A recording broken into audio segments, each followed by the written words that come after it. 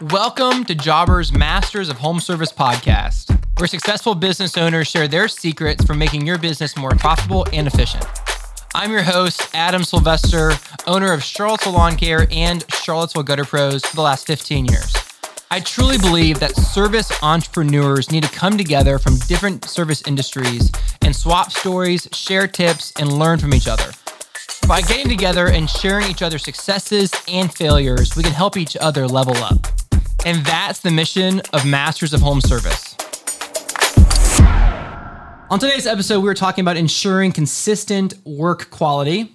Today, we have two great guests. We have Branden Sewell, owner of Sewell Pro Painting in Titusville, Florida. Welcome to the show. Thank you so much. Thanks for being here. Pleasure to be here. And Kimberly Towers, owner of Red Rose Cleaning in Minneapolis. Hi, thank you. I know our guests today love Jobber. With Jobber, managing the customer experience from estimates to invoicing has never been smoother. Our listeners can get a special discount on a new subscription by going to jobber.com/podcast deal. Trust me, it'll make your whole business more efficient and more profitable. A lot of our listeners are in the trenches just like you guys, working every day and making sure that they deliver a good result to their client. How do you guys go about making sure that the results that you give to your clients are the same every time? Branden, what do you think? For me, it really starts with my guys understanding the why behind what we do. So for me, really things started to get better in that area when I established clear values for our business. And also just helping the guys understand that, like, this is why we do what we do, and we do it with excellence. And really making sure that the guys understand those things. I love emphasizing the why as well. I think that's probably like the number one most important thing to get consistency. But then next, I go with checklists all the way. So there's no excuse as to why you didn't perform something a certain way.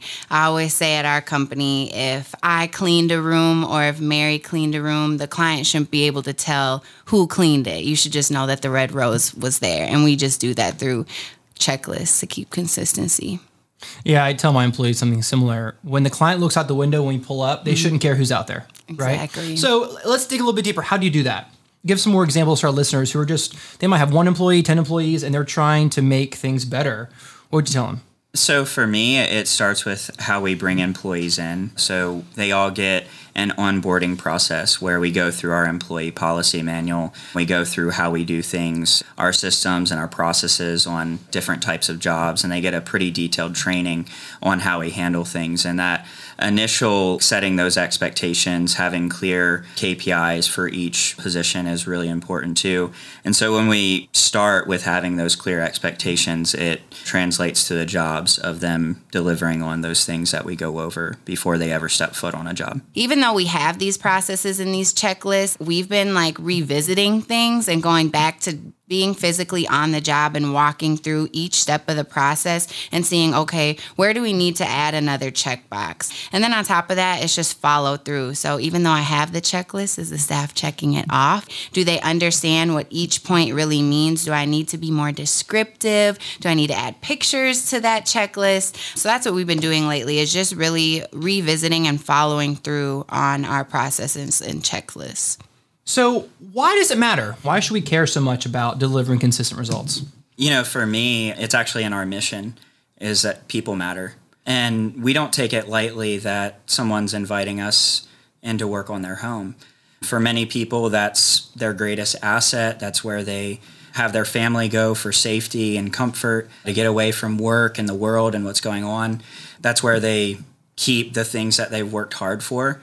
So I kind of think of it like my own home. I would want my home to be respected and cared for. So for me, it's really important when our customers hire us, they're putting their trust in our company, that we're not the people that we send in their home. They can feel safe and trust them, that we're going to respect their property, that we're going to respect them. And so for me, it's really important to just have that basic understanding. People matter. Mm-hmm.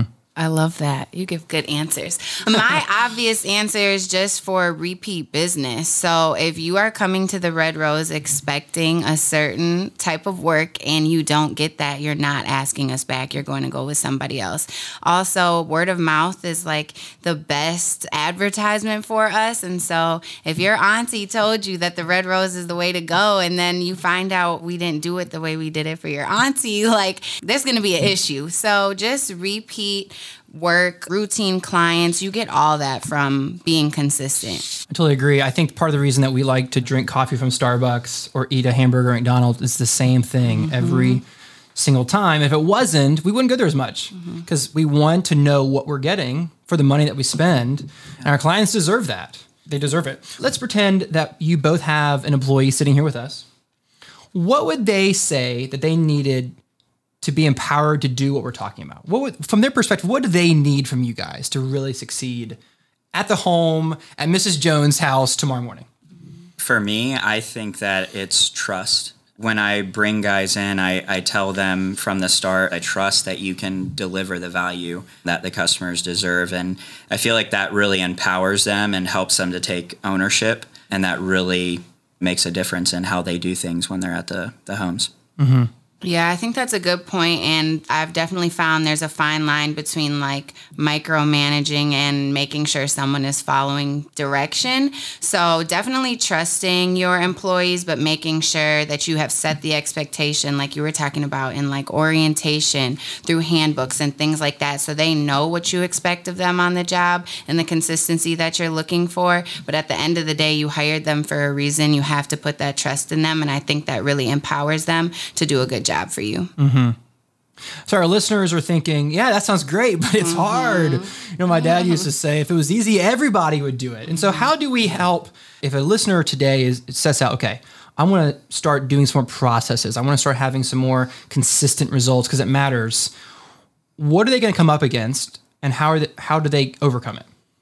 Kimberly, what do you think? I think one of the hardest things is to get someone else to treat your company as you do, right? They're not the owners. So like, why would they want to deliver the same results that you do? Do they really have like skin in the game like you do? So just trying to emphasize the why and empowering your staff. Maybe it's through incentives or figuring out kind of like what makes them tick and making sure you provide that for them on the job so that they can do a really good job for you. But I think that's one of the biggest hurdles I've come across. Like, what do they need to get from you in order to do a good job and really take ownership like you do? Because technically they're not the owners of the company. So it's difficult. Yeah. What do you think, Branden? You know, the way that I think about this is like, one, I want to treat my employees the way that I expect them to treat our customers. So I think that starts there with how I treat them. But also, I think people can get kind of caught up in the thought of bringing in people and growing their team and trusting people, and they get intimidated. And maybe there is like some perfectionism. And what I aim for is excellence. Like, I understand we're not going to be perfect. There's going to be some things that we have to get better at. And I don't expect perfection from the guys that I hire. But what I look for is like someone who's teachable, you know, who has a good attitude. So it's like I'm going to bring them in and I'm going to entrust them. I'm going to give them my trust, give them authority to do what I'm trusting them to do, and give them the freedom to learn and grow, you know. So when you're bringing people in, you can't expect, you know, there to be like no issues and perfection out of the gate. But, you know, what I know is with my customers, there's been people where we've made mistakes, but how we've made them feel is what really mattered in the end.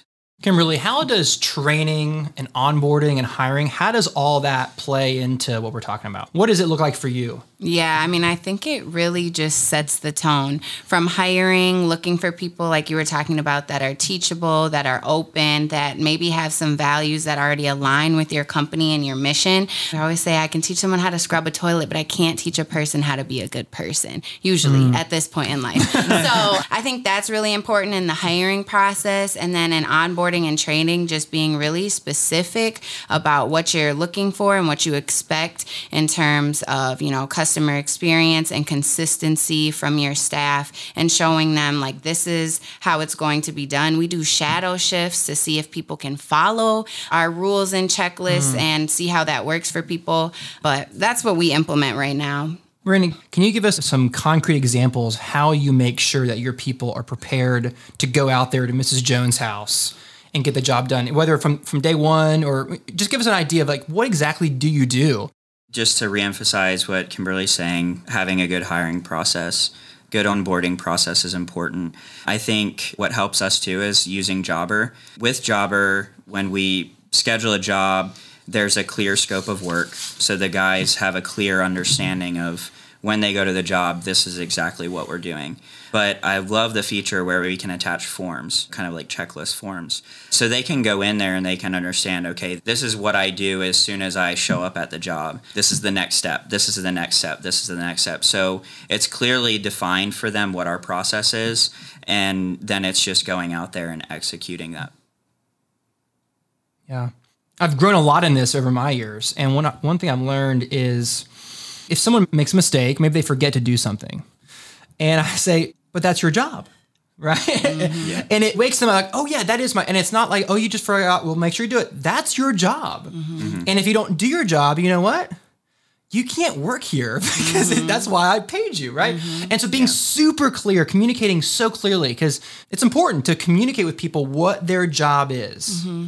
And if you don't tell them clearly, it's on you. It's on me, right? Yeah. But then once I do communicate clearly, then it's on them. And they can either soar and do great, or they can't live up to it, and then you have to let them go. But if we're clear in expectations, that everybody thrives. Right. Would you guys agree with that? Yes. Yeah, 100%. Clear expectations, and just being in the home services for the time that I have been, and having a lot of friends and things like that have service companies as well. I hear a lot of their complaints, like I can't find good guys. I can't get good help. I can't consistently deliver good results and deliver on quality because I can't get good people.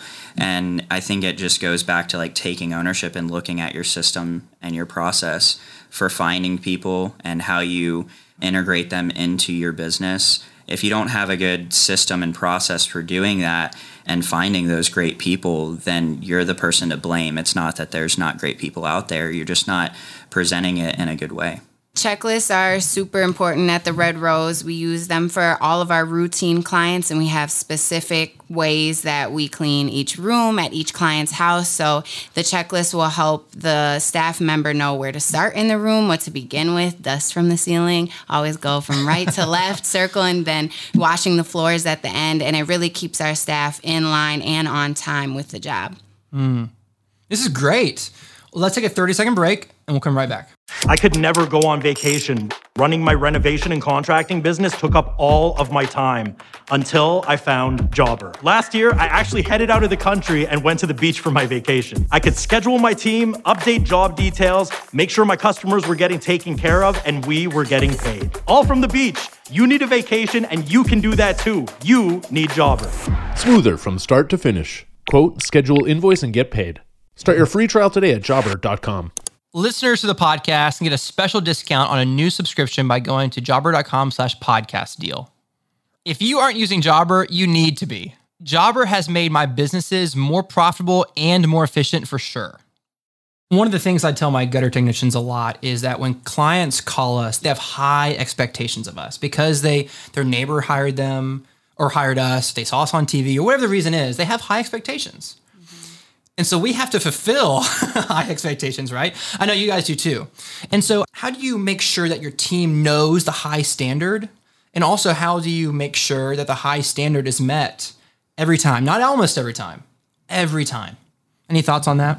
I'm always emphasizing that high expectation. Like, we are the Red Rose. There's a reason they chose us over other companies. There's a reason you work for us over other companies. Like, we are set apart. And so I think that's a conversation that we try to have almost every day, is the high expectation that people have. And I think empowering and exciting, like, my staff loves rocking our logo and our name and telling people about us, but it's the constant re-emphasis of it. And then I always go back to this, but follow through. So it's not that I don't trust my employees, and I want them to look over the work that I do too. So just everyone being accountable for their own work while they're on the job, but also we have this team aspect that they can look over other people's work, and it's expected, because when we leave the house, like, that was the Red Rose that did the job. So we want to make sure we put our good stamp on it, and all the staff who did that job, they want to be accountable for that. And then when the reviews come and they get that good feedback, they're like, oh yeah, that was us. And so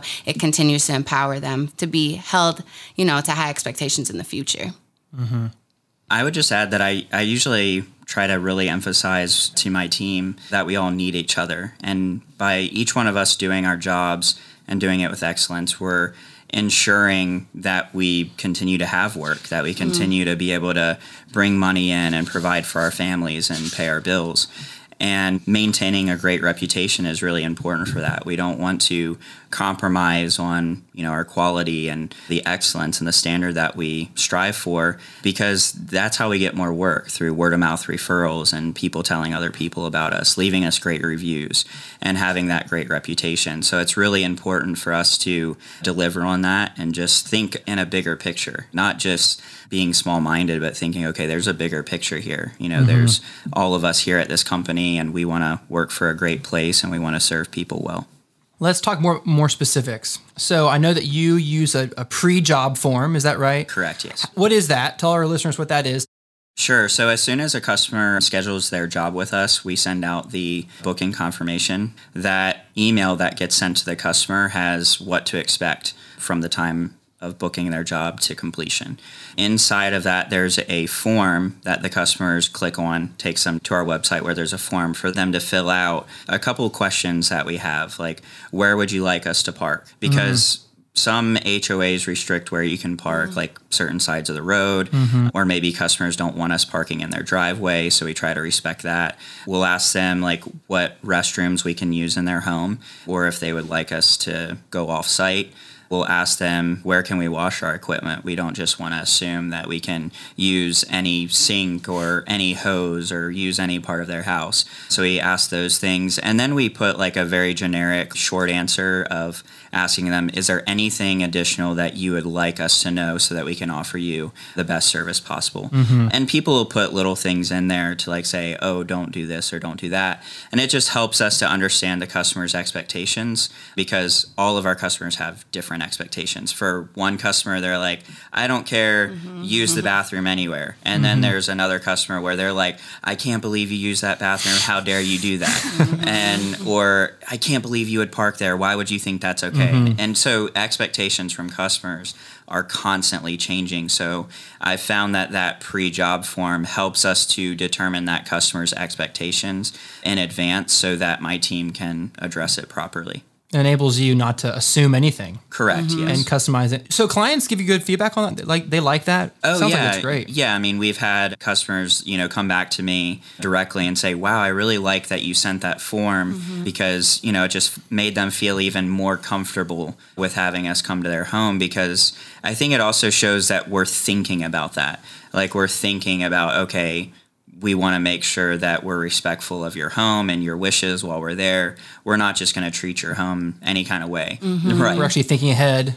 Yeah, that's exactly. great. Yeah. Kimberly, what kind of stuff are you doing? Yeah, we start off first with a virtual walkthrough. So someone on our team does a virtual walkthrough with the potential client, and we'll go through every room talking about their problem areas or their expectations in that room, maybe what we would suggest or what we can offer them. And then we also go over things like who will be home, will you leave a key or a code, animals in the home while we're there. We also go over, like, product preferences or allergies, and then have a conversation conversation too. Is there anything else? Did you use a service before and not like certain things that they do? What are those things? Or did you use a service before and did you like things that they did? And what are those, so that we can do those as well? So also trying to understand their expectations. And then with the quote, we attach a new client brochure, which goes over some of our policies and expectations as well, things we do and we don't do. And once they approve that and read our client brochure, then we can go forward with the job. So a lot of our listeners have had an employee show up to work and they were in a bad mood. We've all had that, right? Employee comes in, they're usually super great and everything, but today's a bad day. Everybody knows it. And you're concerned that work quality could drop. How does a company make sure that it doesn't matter what mood they're in? It doesn't matter what side of the bed they woke up on. How do you make sure to maintain the high standard that you promised your clients? I think if I can change the question, it starts before they get to work. So that's kind of a cop-out, maybe, but in our orientations with our staff, I tell people, communicate, communicate, communicate. If you woke up or have been up all night because something happened, or you are having a bad day and you think you're going to come to work and give less than what we expect, let me know and just be honest and tell me that.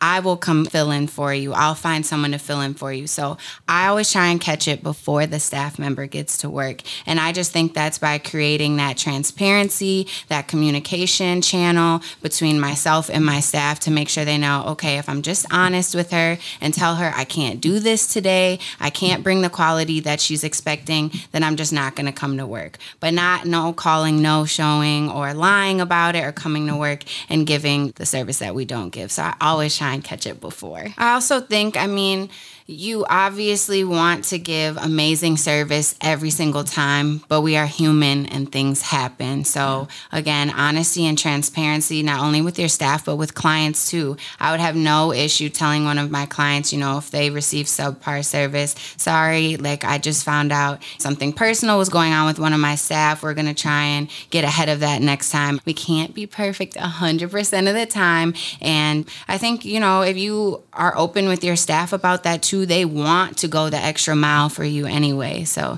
just letting them know that you get it.